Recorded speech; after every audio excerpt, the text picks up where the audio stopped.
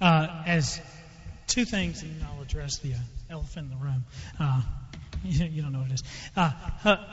When I gave the paper to Hope, I said, Hope, when you read today, I want to feel it, And she nailed it, right? The inflection, and your voice was great. So anyway, that was really cool. That, and then, look, hey, last week, for one, I like to preach to my right. Nobody feels this area over here. But last week, this area was totally full, so that's like my New Year's resolution, is to refill this area and then get some people on the right, okay? And not that I want to, scoot the curtains up and you guys switch, I just want to add some people. But anyway, I'm excited about that. Okay, the elephant in the room here is, I know what you're thinking. Adam, you look great today. Thank you. The reason I look so great today, or maybe you're thinking, Adam, dog, I thought we kept it casual here, and all that is true. But my anniversary is Tuesday. Isn't that right, Tuesday? It's coming soon. My anniversary is coming soon. And so we went out to eat last night. And so we got a babysitter, thanks to, she's not in here. But anyway, got a babysitter, went out to eat. It was a lot of fun. We went out to eat. And then we went to Target to shop for a hamper. And then we were home by 8:30 and in bed by 10. And it was a phenomenal night. It was phenomenal. But anyway, it was a lot of fun. But the whole reason I tell you that whole story is because before we went on that date, I ironed these clothes. And if you iron something, you have to get 2 wearings out of it. That's kind of like my rule.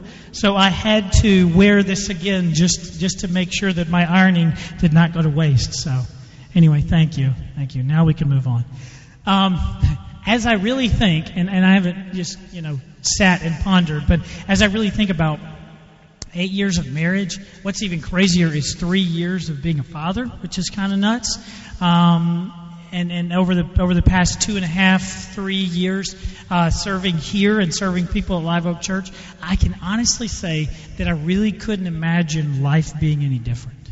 I mean, I could use more money, right? But of the things that really matter, I really couldn't imagine things being any better, and I really wouldn't do it any different. And I can tell you why I think that, but I think that most people, and even if you're there and you say, to look from the outside, you would say, surely there's some things you would change. But you think to yourself, no, really, this is, for all the things that are important and for all the mess that I've made, I like where I am now. And you may not be able to totally explain why you feel that way. A lot of people are that way.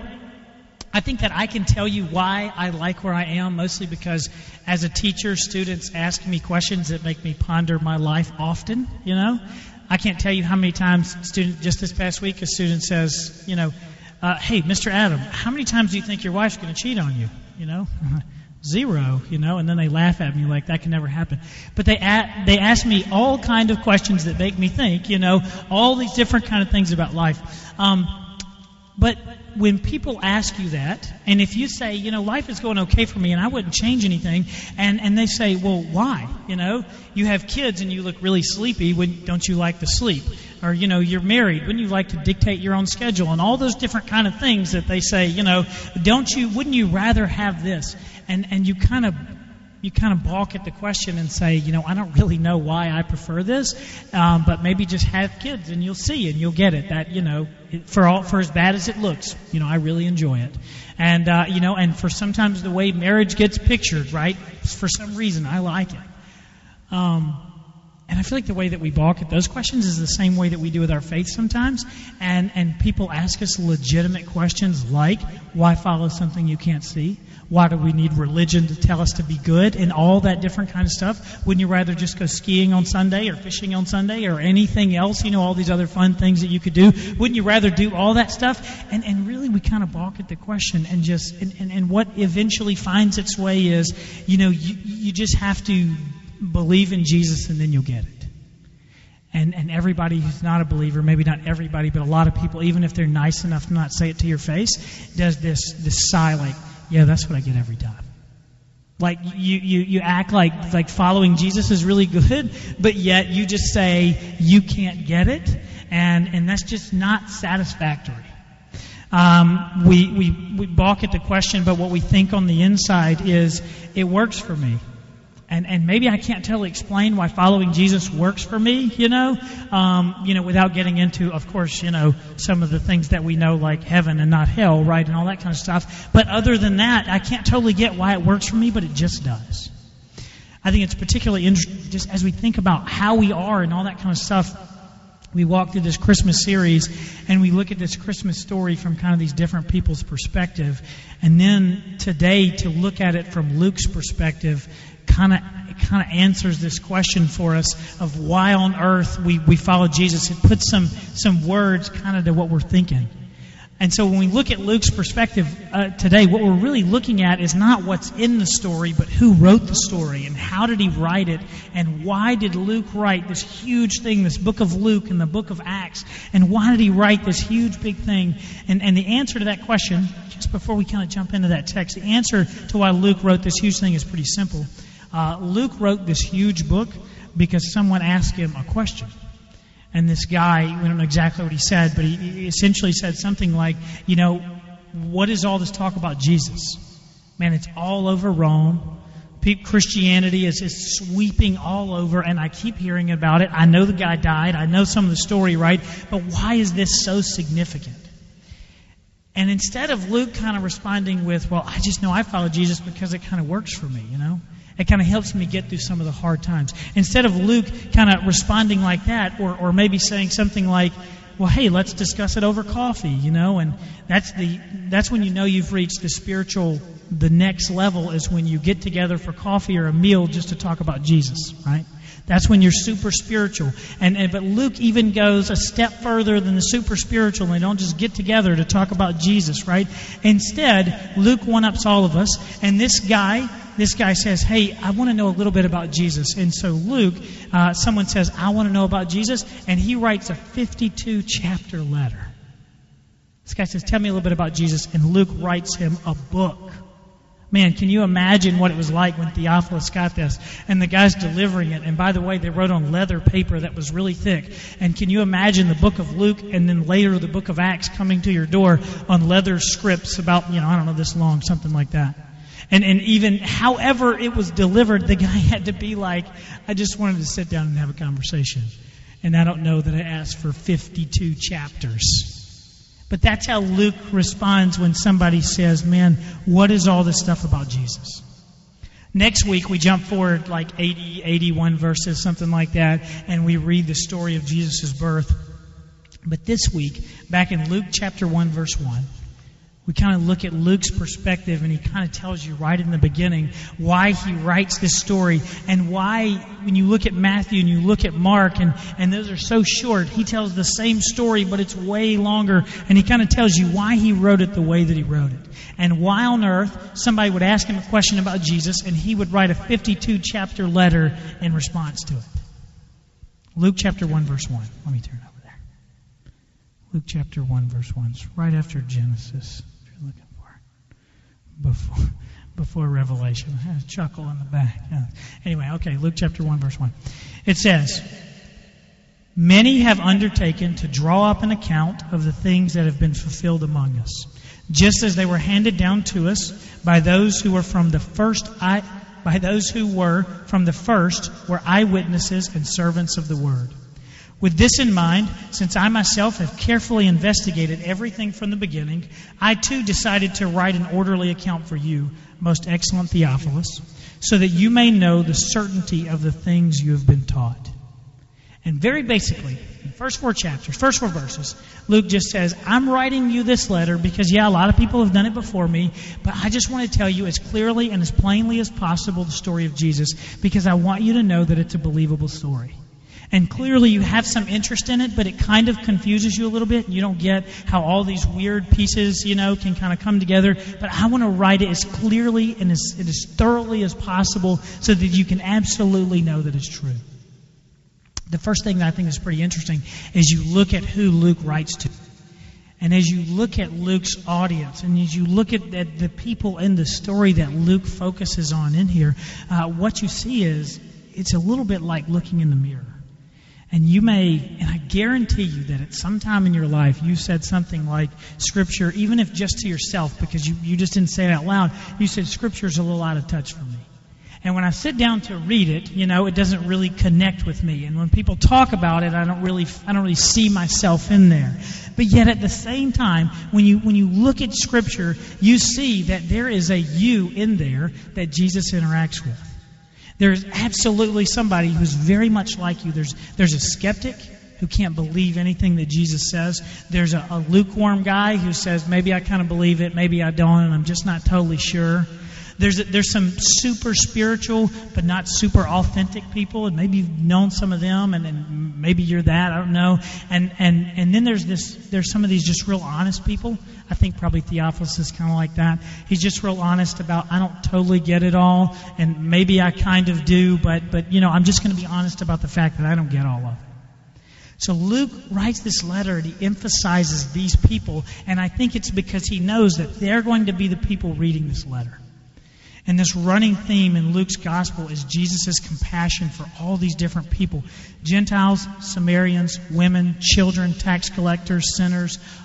Luke is writing a letter to all the people that were outcast in Israel.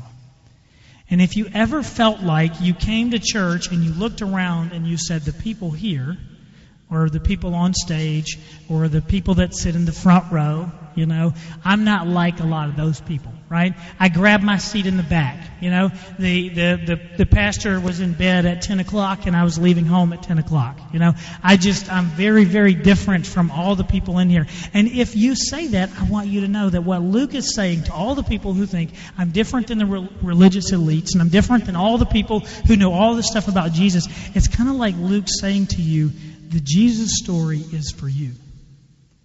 And you've been thinking that in some way that the whole of Scripture was not written with you in mind, and it's not something that you get. And Luke is trying to be very clear in saying, Jesus went out of his way, literally walked hundreds of miles out of his way over the course of his travels to talk to people just like you. And to tell you the story, and to tell you about all the things that were coming. And so just the opposite of being the outsider, if you feel like you've been the outsider, just the opposite, you are the person that Jesus came to talk to. And if you peel back, here's what's interesting.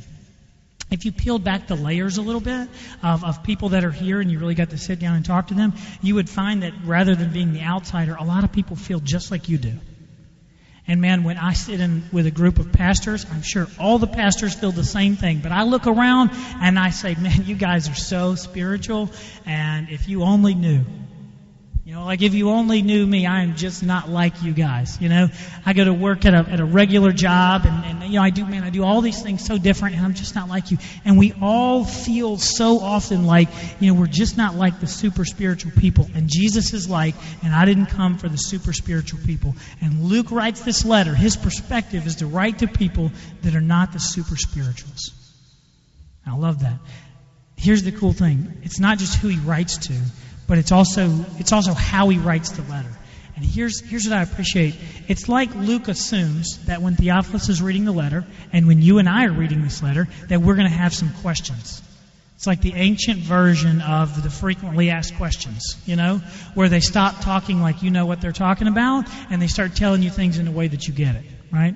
Like when you ask the question and you think no one's ever asked it, can I take 14 Advil if my headache is 14 times stronger than a normal headache? And they stop giving you all the reasons that it'll kill you, according to science, and they say, yes, it will kill you, don't take more than 4. You know what I mean? Luke just kind of gives it to you really clear, assuming that you're going to have some questions. Assuming that when you read the Christmas story, or you read the whole of Scripture, you're going to say, some of this doesn't make sense to me. And that you may not totally believe the whole story. Here's what Luke says. He says, I want to write to you an orderly account. This is what he means. He means, I want to write to you an account, and I want to support it with facts and research. And I want to show you how the story of Jesus can absolutely be supported by facts and research. And here's what he does. And here's kind of the totality of kind of like the way Luke writes and the way that Scripture was compiled and written and some of the guidelines. And so kind of what Luke is saying is he's like, I'm only going to use as sources, he's telling Theophilus, this is how I wrote this letter. I'm only going to use eyewitness accounts. I'm only going to, or handwritten accounts from eyewitnesses. I'm going to interview tons of people. I'll only add stories if they can be validated. I'll have multiple witnesses for every account. And all over this book, what you see him doing is he gives information and he gives where he got it. He says some of it came from the Apostle Paul. Some of it came from Joanna, who was the wife of Herod's steward. And we know that because, he kind of makes it clear who he's talking to and who he's talking about. He gives the exact year and the exact month of events. He tells who was in power and where the things took place. And it's kind of like he's saying to Theophilus and to everybody who might ask, especially back then, he's saying, if you want to check these things out, a lot of these people I talked to are still alive. And they saw these things, and this is when it happened and where it happened, and you can go there and you can put your feet there, and I'm telling you a story that's absolutely true. This is a story written by a physician, somewhat of a scientist, and he's doing his very best to tell you a story that can be substantiated by facts. I found out something pretty interesting. You may be like, I'm going back to sleep now, but pretty interesting to me. Man, did you know that there are no administrative archives from the city of Rome throughout the entire Roman Empire? So you see all these movies, where they have the, Rome and they're in the council and all that different kind of stuff. But there is not one administrative archive from all of those meetings. And so we believe that all of this government happened, right? And that these people probably met and all these things happened just because we've heard it said to be true. And because probably it's not that incredibly hard to believe that government met together and at times they disagreed and all that different kind of stuff. But we don't have any administrative archive from the city of Rome throughout the entire, the breadth of the Roman Empire. We don't have anything. An empire, man, we see so many things about. We don't have anything from them. And I think that's kind of crazy because, that story is believable. But the Bible story is pretty unbelievable. For one, just the idea that we would talk about a guy who we said loved unconditionally, that's pretty unbelievable. A story about a guy who loved people unconditionally is pretty unbelievable. Not to mention a guy who rose from the dead. Not to mention a guy who never died, right? Not to mention a virgin who had a child. This story is pretty unbelievable. And it's like Luke and Jesus and God himself said, hey, there are some parts of this story that are not going to be very believable. And it's probably why Scripture is one of the most substantiated books from antiquity, right? There are more sources that point to the truth of Scripture than there are any other book from antiquity, probably because it's pretty hard to believe. And in short, and you're like, you should have started here, right? But in short, it's okay to have some doubts. It's okay to read through Scripture, believer, unbeliever, and say, some of this seems a little bit unbelievable. If you're a believer and you're being honest, right, you would say that sometimes I'm not totally sure if prayer works. It's like I pray, sometimes I don't pray, sometimes good things happen, sometimes they don't happen, I don't read my Bible for a long time and then I do read it for a little while and sometimes it feels different for a little bit, but I'm not totally sure if all this absolutely makes a big difference. And I believe in Jesus and I know it to be true, but it doesn't always add up. And it is okay to have some doubts. Luke's word to you is, to me, what he's saying here is, get yourself in Scripture. It's where truth is. Scripture seeks to remove doubt. And if you'll spend some open and honest time digging through Scripture and then praying to the God who inspired Scripture, I guarantee you that some of those doubts are going to go away. A friend of mine, how many of you guys knew Mike? He's not here, so I won't embarrass him or anything like that. But Mike, he's about my size, played for the Saints. You guys remember him? He may have been larger than me just a little bit. Mike, he brought a rich new meaning for me to the phrase, I want to be like Mike, right? Mike was tall, which I'm not. Mike was big with big muscles, which I am also not. Mike was, played pro football, which I do not. Like all the things that I want to be. We went and played basketball one time, and I thought maybe this is my one chance because, it's not like Mike's a wide receiver, he's a big bulky guy and he blocks on the line. And then we get out here and we're just warming up and he like dunks right off the bat and then he's like hitting threes and stuff, and so I lost that too. And in every area, Mike was I had this total man crush. and I hope he doesn't listen to the podcast. But total man crusher on Mike. But here's the thing that he did that was just super impressive to me is if I've ever known anyone who biblically was slow to speak, it was him. And sometimes, if you know me well, you know that, I'm not always slow to speak, if ever, right? Man, I'm just not great at that. Mike, man, he was so slow to speak. You wouldn't hear him talking bad about people. You wouldn't hear him downing people. And man, even when the opportunity was perfect, man, he wouldn't do it. He was a humble guy. If you didn't know, other than the fact that he looked like he had 2 steaks for breakfast, you wouldn't know that Mike played for the Saints. You wouldn't know any of that about him. He lived pretty humbly. He lived in a small house. Nothing just told you, and especially not him, that that's who he was. And the reality is, to me, Mike stands out because along with a few other people that I've known in my life, when I looked at Mike, I sort of saw Jesus. And not perfectly, obviously, right? But that's kind of the idea, right? Is when you look at believers, you see Jesus. And I think that the reason that Luke gives such this detailed account about Jesus, and not in its entirety, or maybe just one of the benefits of Luke's story, is that most of us that follow Jesus are just filled with, a sense of self, or riddled with uncertainty, and all these different kinds of things. And I throw myself in that category. And so most of us are not looking that much like Jesus. And so one of these huge benefits of this comprehensive story about Jesus is that in a world where it's hard to see what Jesus looked like, because believers aren't often living that much like Jesus, we can come back to Luke and see exactly who the real, authentic Jesus is. And Luke wants us to know who the real, authentic Jesus is. When I really spend some time in the Word and I really start reading about Jesus, and I'm talking about me personally, when I do that and I see Jesus, man, I just long to be like Him. Jesus had this profound ability to understand people. I live my life with a lack of understanding about people, right? Jesus had this profound ability to understand people. Jesus had this way with words that He always said exactly what you needed to hear, and it just cut to the bone, right, with the sincerity of it. And you could say something to Jesus, and He could just say, "That is not true of you," right? And you'd be like, "You got me again," And Jesus always knew just exactly what to say. I long to be like Jesus, man. Jesus was totally free from the love of money. Jesus was totally free from the love of the praise of men. Man, I would love to be free from the love of the praise of men. Sometimes I want people to praise me, and I know they don't like me, and I know they want to be like me, and they don't like me, but yet somehow I so appreciate it when they praise me, and I'd love to be like Jesus and be free from that. I'd love to be free from the anxiety of tomorrow and all that different kind of stuff. I'd love to be real and authentic, and to not play church, and to not waste my life chasing after all the non-essentials. Man, when I read about the authentic Jesus, I see something that absolutely I want to be.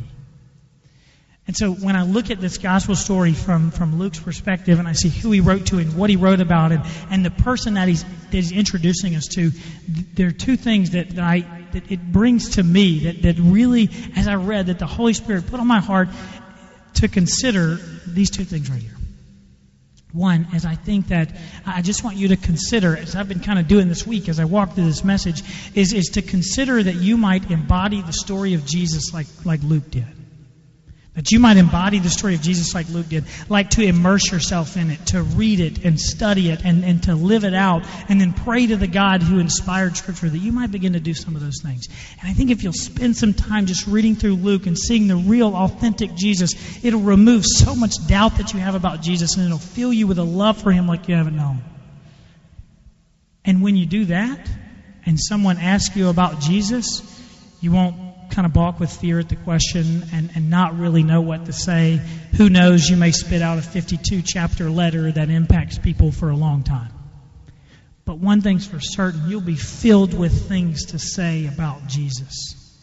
What's probably more likely is as you begin to spend some time in Scripture and you begin to try to embody the life of Jesus, is you're just going to slowly look more and more like Jesus. And probably what's going to happen is people around you are going to be led to faith because when they see you, they see Jesus in you. So I encourage you to do that. Secondly, can I ask you to consider to do this? Can I ask you to reconsider doubting? And reconsider being a doubter. Maybe just honestly and openly say, I'm just going to read Luke. Honestly and openly, I'm just going to read the book of John. Honestly and openly, maybe I'm just going to read C.S. Lewis's Mere Christianity. I mean, if anything peels back the layers and kind of talks about Christianity plainly and openly from the most basic sense, that's it. Maybe you say honestly and openly, I'm just going to sit down with a believer and ask some questions. You know, I'm just going to act like I'm just going to reconsider my doubts about this and just try to ask some of those questions. And lastly, I would say, believer, to you, I would encourage you to reconsider your doubts. One of the things that is so encouraging to me is when you became a follower of Jesus, you were freed from sin and doubt.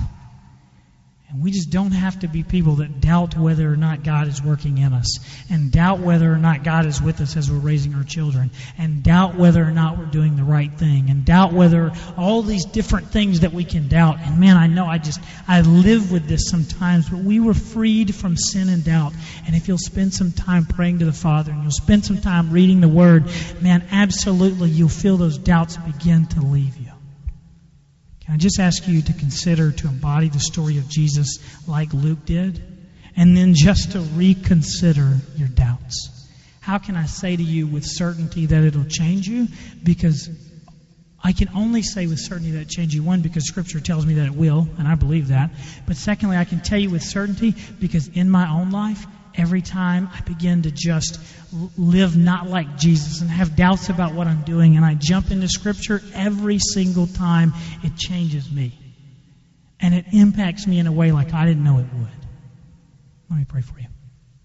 God, we praise you for the truth of your word, God. And I just praise you as I look through Luke and his account and everything that he had to say about who you are and this story that he tries to tell to let us know that this is a real story and that we can believe in all that stuff, God. I just pray that what Luke had to say and what you inspired him to say would lead me and would lead us to want to dig into it and to want to read it and open ourselves up to you and say, God, what would you have me do? And what would you have me say? And how would you have me live differently? God, I pray that we would be people that would open ourselves up to you into that. Jesus, in your name we pray. Amen.